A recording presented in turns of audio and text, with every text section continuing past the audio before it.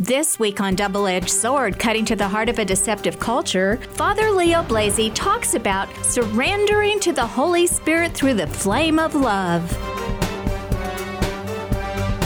What is the flame of love? How can we learn more about this movement? Father Leo will answer these questions and more. He is being interviewed by Divine Mercy Radio's on-air host, Kelly Roper. Father Leo Blasey, and we are so grateful that he is here. By way of introduction, before we get started, Father, we know all good things begin with prayer. So would you lead us in a prayer? All right, we'll begin with one of the prayers from the Flame of Love. It's called the Unity Prayer. So let's begin in the name of the Father, and the Son, and the Holy Spirit. Amen. My adorable Jesus, may our feet journey together. May our hands gather in unity. May our hearts beat in unison. May our souls be in harmony. May our thoughts be as one. May our ears listen to the silence together. May our glances profoundly penetrate each other. And may our lips pray together to gain mercy from the Eternal Father. Amen. Most precious blood of Jesus Christ, save us and the whole world. Most precious blood of Jesus Christ, save us and the whole world. Most precious blood of Jesus Christ, save us and the whole world. May Almighty God bless you, the Father, the Son, and the Holy Spirit. Amen. Amen. Beautiful. You use that at lunch, too. What a beautiful prayer. Thank you. I use it at the beginning of anything that we do. And I'll explain why I use that prayer so often in here in a little bit. Father Leo Blasey is an earthly father and grandfather. After his wife died, he entered the priesthood and was ordained June 3rd, 2017 at Sacred Heart Cathedral in Salina. Father Leo is retired from the U.S. Army, where he was a mechanic, then a helicopter pilot, and eventually a maintenance test pilot. Currently, Father Leo is the pastor of Sacred Heart Church in Plainville and St. Thomas Church in Stockton. Recently, Bishop Gerald Vinke has named Father Leo chaplain of the Flame of Love movement in the Diocese of Salina. So welcome. Thank you. Thank you. Wow.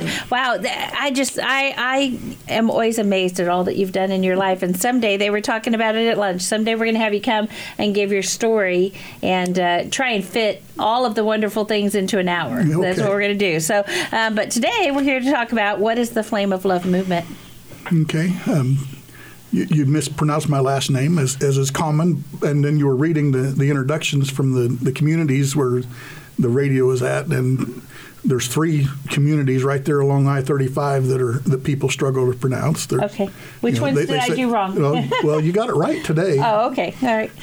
But there's Salina that everybody pronounces Salina. Oh, okay. And then there's Lindsborg, yeah, which people say Lindsberg. Yeah. And then just south of there's McPherson, and a lot of people pronounce it McPherson. Yeah. People from McPherson will say there is no fear in McPherson. Wow. So nice. So 3 communities right there, and everybody always mispronounces the name, and it's always kind of entertaining to hear people talk about it when those happen. Yeah. I'm getting a little better, but I still got a lot of work to do. Lindsborg is not an easy one to catch on to if you've been saying it wrong for a while. So. Yeah.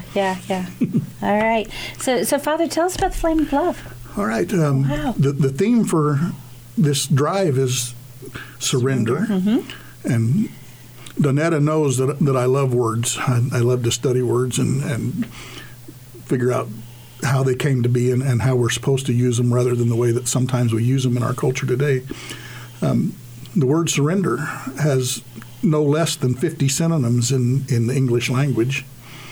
But if I were to say the word surrender to you, it might be unfair to say that today because you've had all week to think about it. What would you give as the definition of surrender? Total giving? Okay. I don't know. As someone who was in the military for 29 years, when I hear the word surrender, I think of giving up or losing to an enemy. And I think that's pretty common in our English language today for people to look at surrender in that way. But surrender is in the Catechism of the Catholic Church 69 times. Wow. And so I looked at the definitions of the word surrender and trying to understand for myself, because of my military slant, what the church means when it talks about surrender. So, Yeah. In the military, like I said, surrender means to give in to an enemy. And we were told in the military for the whole 30 years that I was involved with the military that you never surrender. As American soldiers, we don't surrender. So when I hear that word, it just kind of makes me bristle a little bit. And that's really a good thing, because then it makes me think about, well, what are we actually saying? Yeah. So another way to think about surrender is if you're drowning in the ocean, you can't swim anymore, and you think that you're going to go under, and you're getting ready to draw your last breath, and you're flailing around. Everybody can recognize flailing in the water and fearing that they're going to go under. And then all of a sudden, a lifeguard shows up. Somebody that has the equipment and has the ability to get you out of the water. What are you going to do? The reality is that most people continue to fight. Yeah. They struggle even though there's a person there that has the ability to help them and to get them out of the trouble that they're in. To the point where oftentimes brings the other person they bring down. the other person down. So, your rescue swimmers and those that go out. So what you have to think about when you're in that situation is, I have to surrender. I have to give myself over to the person that has the ability to save me. Yeah. And it's the same way in our spiritual life. It's a really good analogy. We struggle in our sin. We're drowning in this ocean of sin that is in the world around us. Yeah. And we're flailing and fighting. And our Lord is there, and He's offered to get us out of the problem. Yeah. And yet we continue to struggle and fight, and we don't want to give in. And that's all that's necessary in order for the Lord to bring us out of that situation, is to just surrender. Yeah. To allow Him to do the work that is required to save us. Yeah. And so from your question, since it's already been answered, who did Mary present the flame of love to? Her name is Elizabeth Kindleman. And Elizabeth wrote a diary, and in one of the sections of the diary, I'm going to read to you today. I will accomplish a masterpiece if you agree to submit to my divine hand. Simply surrender to me, like wine grapes that are pressed and transformed into wine, which will become my precious blood. And so I will be intoxicated and so you will be intoxicated with my precious blood. But only if you are transformed and purified, just like the must, or like wheat transformed by my sacred body, once it has been ground. You also will transform yourself only once you have been ground down, and in your uncomfortable nature divinized. You understand that, do you not? We have already meditated at length on that together. Whoever eats my body and drinks my blood remains in me and I in him. And in whom God dwells will be divinized. Permeate yourself with this grace that is so great. Mm-hmm. And I think I might have misspoke at the beginning of that. I said that was Mary. Jesus was the one that gave that to Elizabeth. Wow. Yeah. So who was Elizabeth Kindleman? Elizabeth Kindleman was a Hungarian woman. She was born in 1913, the 13th of 13 children. Mm. All 12 of her siblings were twins, so 6 pairs of twins. All 12 of her siblings died before they reached adulthood. Wow. And when Elizabeth was 8 years old, her mother passed away, and when she was in her early teens, her father passed away. Wow. So she lost her entire family at a very early point in her life. As I said, she was born in 1913, so she lived as a young child through World War I in Hungary. Not a good place to be during World War I. And then she was married as a young teenager at 16 years old, and had 6 children with her husband, who was 30 years her senior. And when the oldest child was only 4 years old, her husband passed away. So now she's a young mother in Europe between World War I and World War II, where the we think the Depression in the United States was devastating. In Europe, it was even worse. Yeah. And it lasted much longer. Yeah. So a young woman with 6 children trying to feed her children and keep them clothed and under a roof. And she struggled greatly during that period of time between the wars. And then World War II came. Again, just devastation. And she was not ever able, during her whole adult life, she was not ever able to keep a job for an extended period of time. And most of the time it was not unusual in Hungary for women to be working in the factories and stuff because so many of the men had been lost to the wars. Yeah. But she was often working 2 jobs and sometimes 3 jobs to try to provide for the family. So she experienced a very difficult life from her earliest age up until the time that her children were grown and all were married and were out of the house. But always, during her whole life, she was very dedicated to her Catholic faith. As a young girl, she remembered her grandmother praying out in the garden. She had a rosary around her wrist, and she would pray the rosary as she worked in the garden. And that had a profound impact on her life for the rest of her life. But before she got married, she had made the decision that she wanted to be a religious sister. And so she spoke to a couple of the convents there in Budapest. At the time when she wanted to enter into the convents, because of the wars and because of the depressions that were going on, you were required to pay what would be similar to a dowry for a wedding, for a marriage. The family had to be able to pay for their sustenance because there was just not any money in Europe for the religious orders to bring somebody in. So she approached a couple of convents, and they told her that because she was an orphan and because there was no money, that they couldn't bring her in. And then she finally got to speak to a mother superior of a convent, and the mother superior said, "Let us take your request to prayer." And she took her into the chapel, and they spent a period of time praying over what Elizabeth was to do with her life. And when they came out of the chapel, the mother superior looked at her lovingly and said, "God has another plan for you." Of course, Elizabeth was devastated. She saw this as her last chance to become a religious sister. And she left the convent not knowing really what the Mother Superior was trying to tell her. And so she went out and she went on with her life. And as I said, she got married and had children and never really looked back to the religious life. She remained in the church, although it was a struggle at times when you're working 2 and sometimes 3 jobs and raising 6 children.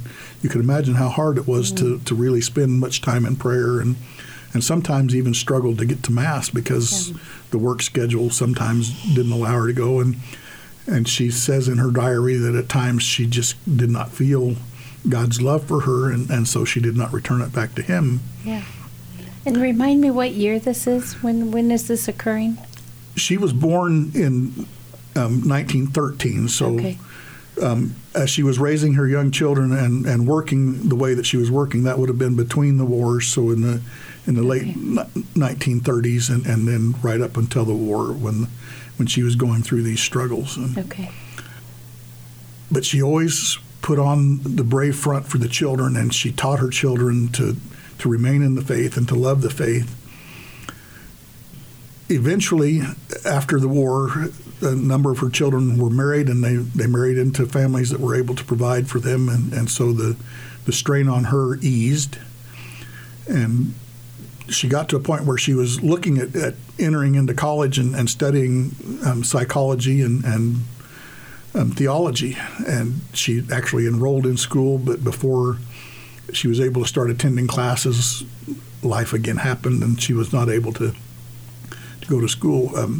She really basically educated herself in elementary school. There were no schools available, and she got the elementary textbooks and she memorized them. But she got no credit for that. So as an adult woman with her children raised, she had no constituted education that she could verify to go out and do work. And she was at church one day, and the peace of the Lord just came over her and said, "I have a calling for you, but you must answer me." And at that moment in that chapel, she surrendered herself to our Lord. Wow.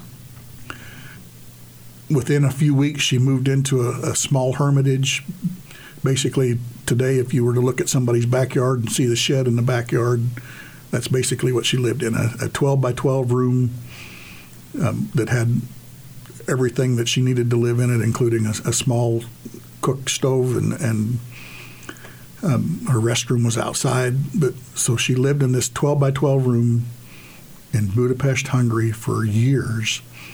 As she prayed, she attended Mass multiple times a day, usually in the morning and in the evening, and usually spent several hours in adoration, praying to our Lord and listening, which is one of the things that we really struggle with today. Yeah. Even when we're praying as we're going about our busy lives, we seldom take the time to listen.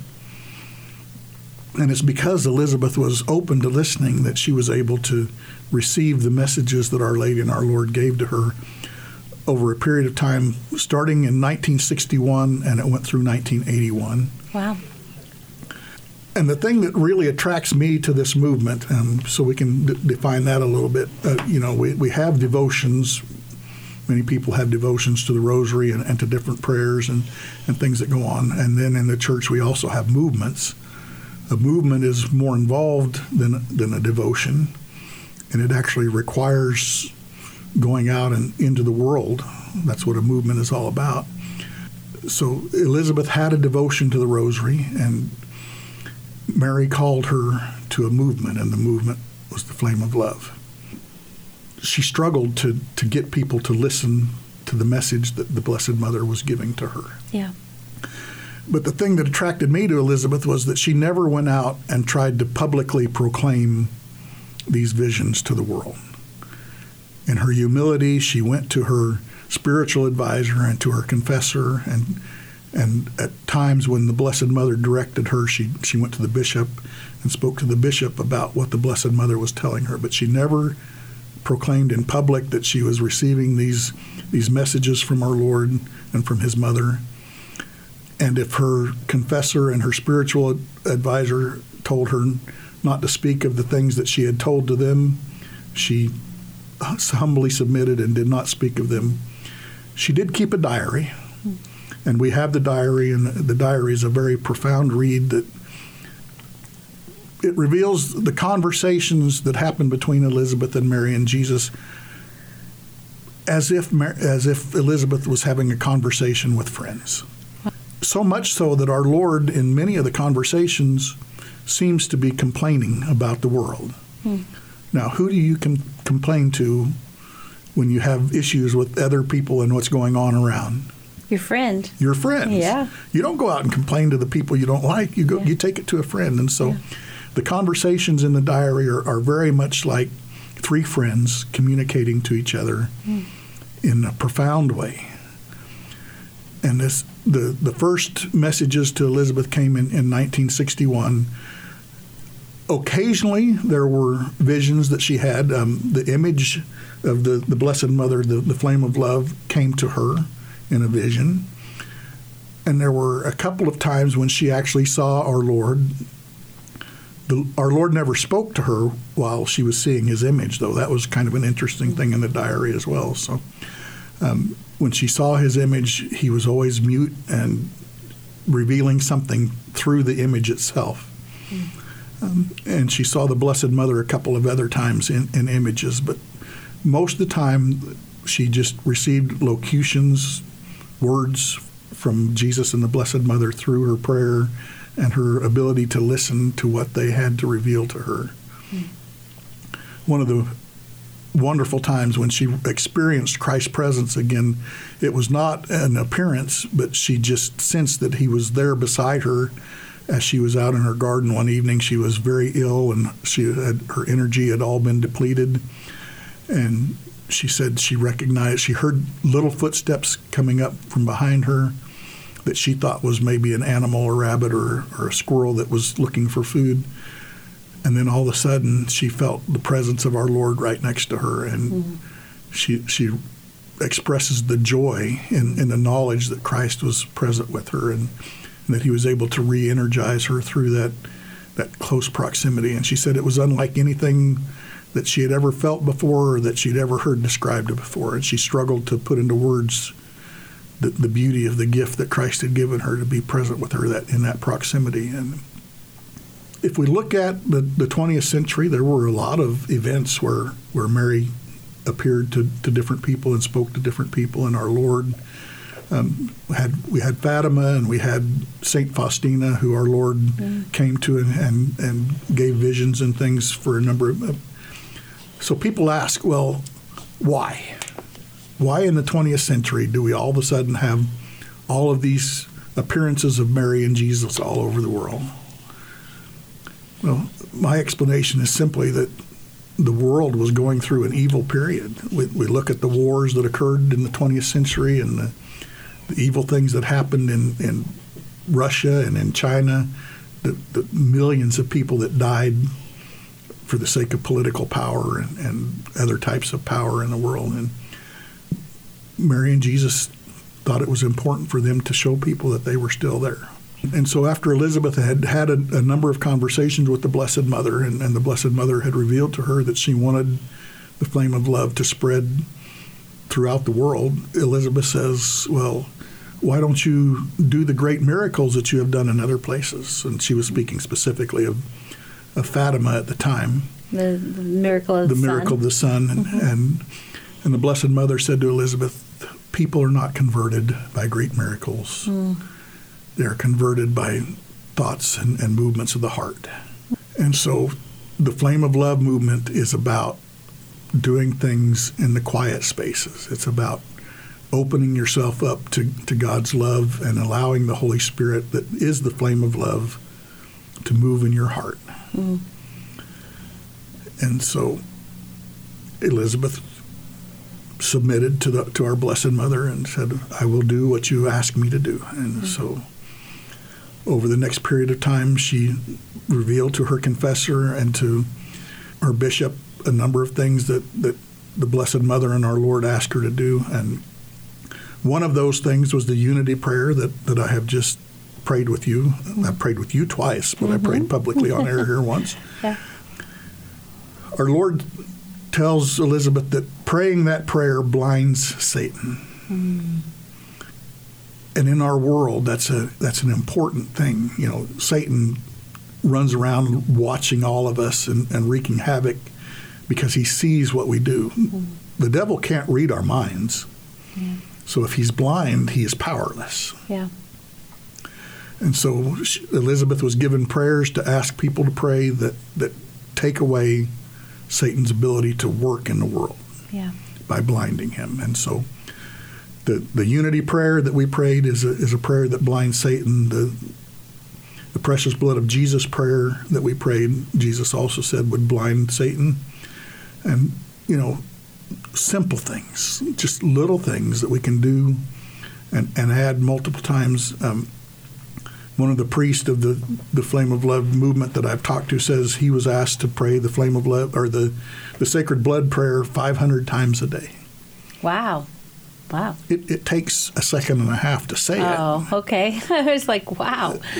So, you know, what he does is in his free moments when he's moving from one thing to another, he is of a habit of saying, most precious blood of Jesus Christ, save us in the whole world, over and over until he is ready to begin his next project, whatever it is. And when you habitualize a prayer like that, it becomes automatic. I mean, it's really easy.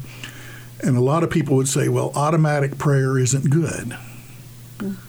Well, anytime we ask the Lord to save us and the whole world, it's good. Yeah. Even if you've habitualized it and you're just saying it because you're used to saying it, you know, you're asking our Lord to save us. Yeah. And what more good can you do than that? We need to take a short break right now, but don't change that dial. We'll be right back with more about surrender to the Holy Spirit through the flame of love.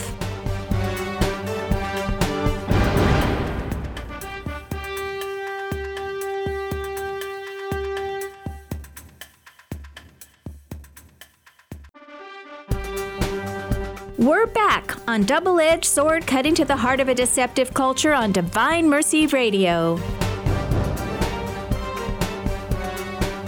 Father Leo Blasey. Surrendering to the Holy Spirit through the flame of love. All right, so we are talking with Father Leo Blasey, talking about surrender to the Holy Spirit through the flame of love. And I'll just let him go ahead and pick up where I interrupted him. Okay, so we're going to get to the important part so that we don't run out of time. Okay. An hour is never enough for me to talk. I know, I'm telling you, because you've got so much good information.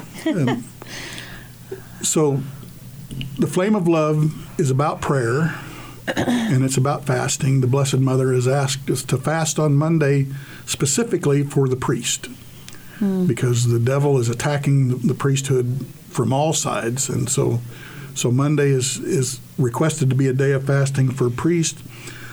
But other than that, the prayer of love is about getting together in your local community and praying for your family, praying for your church, praying for your community, and praying for the world.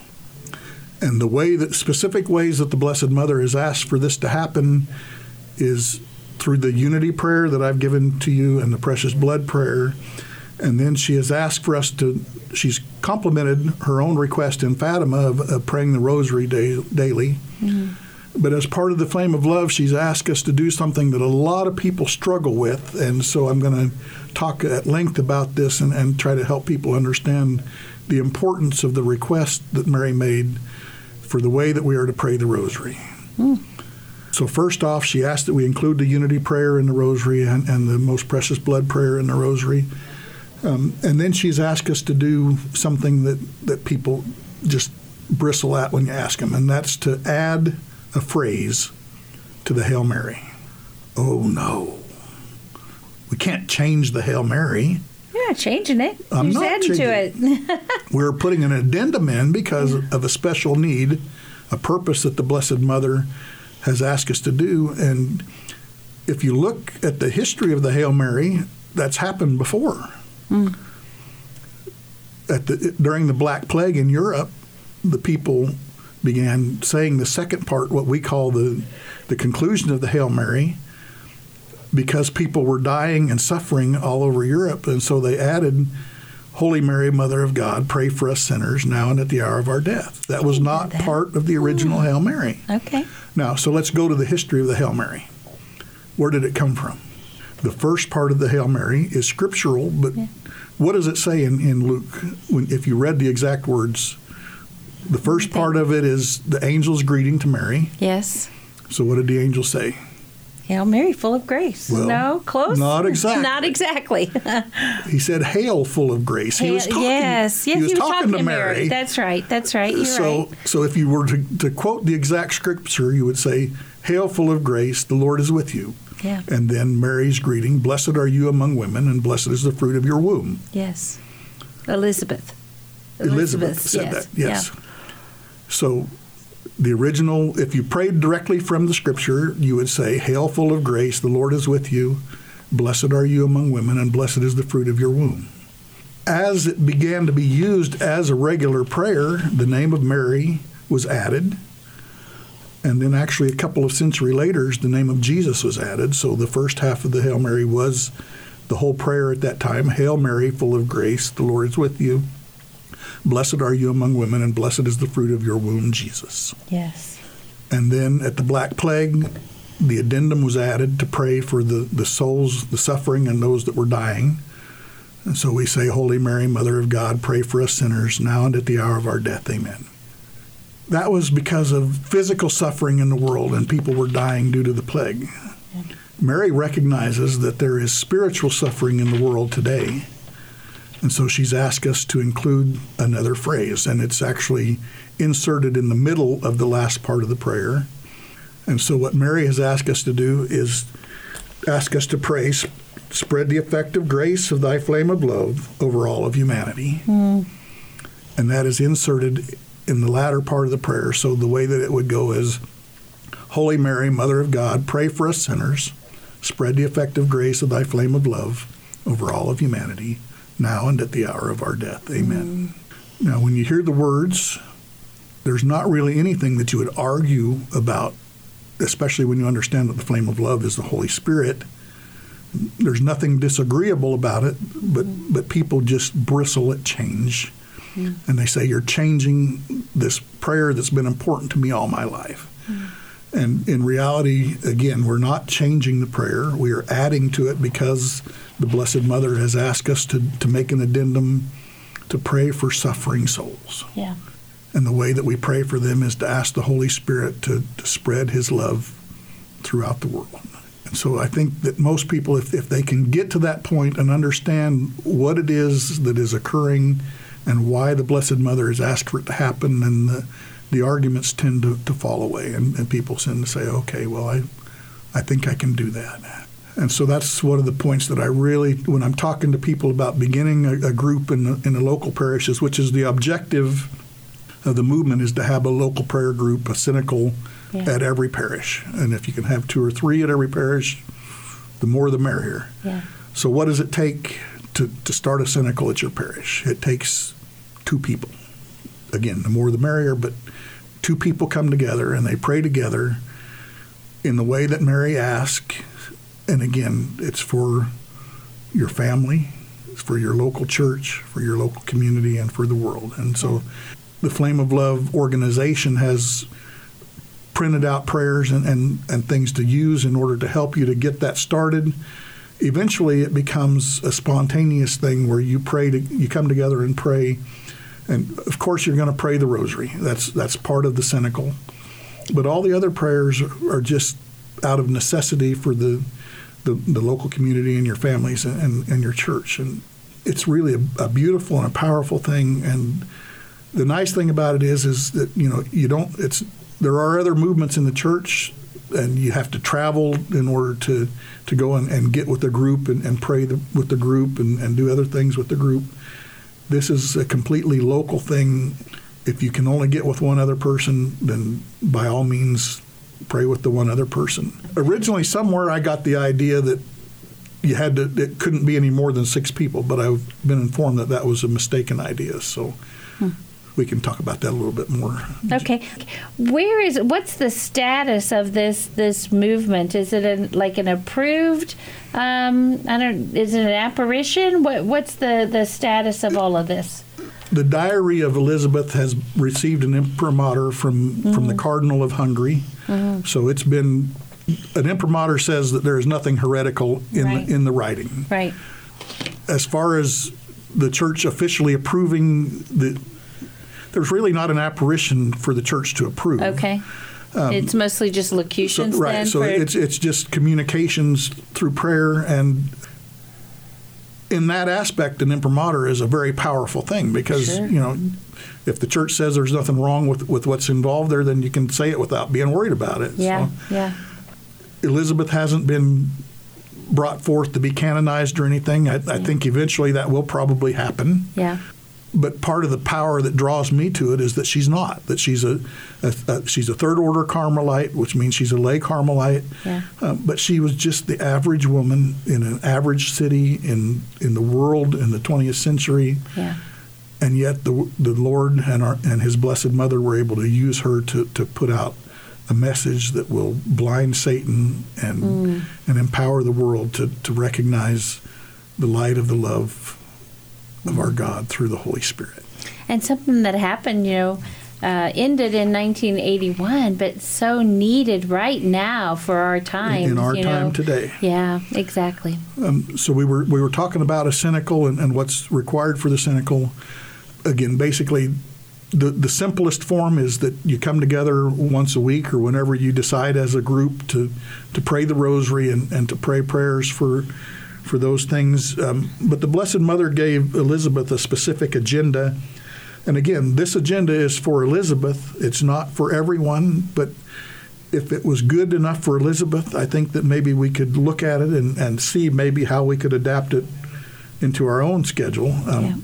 And basically, so the weekly agenda that Jesus gave to her said, "My daughter, I'm going to specify exactly how each day of the week should be allocated. And if you remember, I began to speak about this before However, it was put off until this time where I could speak more to your schedule. And so this is the schedule that was given to Elizabeth by our Lord. On Monday, the day was supposed to be about holy souls. It said, let all your actions be done with the purpose of helping the holy souls in union with me desire that these souls contemplate my face as early as possible. Offer for them a strict fast as well as praying during a part of the night. I do not ask this strict fast and prayer just from you, but make public these requests jointly with other messages from my heart. Anyone fasting on bread and water on Monday will free each time the soul of a priest from the place of suffering. Whoever practices this will receive the grace of being liberated from the place of suffering within 8 days after their death. And our mother herself was asking for this. Her appeal to her flame of love obliges me to fulfill her request. Tuesday is a day offered for family. So make spiritual communions for each member of your family. Offer each person one by one to our dear mother. She will take them under her protection, and you will also offer in the evening a vigil for them. And Elizabeth said, Lord, I usually sleep deeply. What if I cannot wake up and watch? And our Lord said, I will help you with all that is well. If there is anything too difficult for you, confidently tell our mother, and she will spend many nights in prayer vigils for you. So the Lord asked us to do a vigil, but he says if we can't do it, ask the Blessed Mother, and she will do the vigil for us. Wow. Wow. Wow. Yeah. What a exactly. blessing. What a blessing. Yeah. And then Wednesdays, he asked for her to make it a day for priestly vocations, praying with a fervent heart for those who are looking for the priesthood, but also praying for those who would seek to who are priests already, who need those prayers. And then Thursday, what would Thursday be about?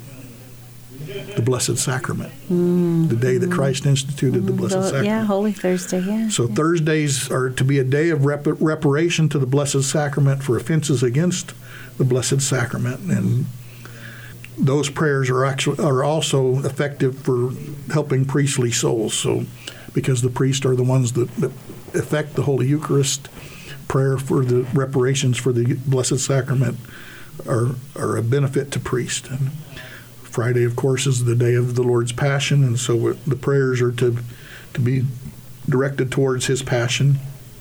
Saturday, as already requested by several other saints, is the day of our Mother. And so we focus our prayers on the Blessed Mother.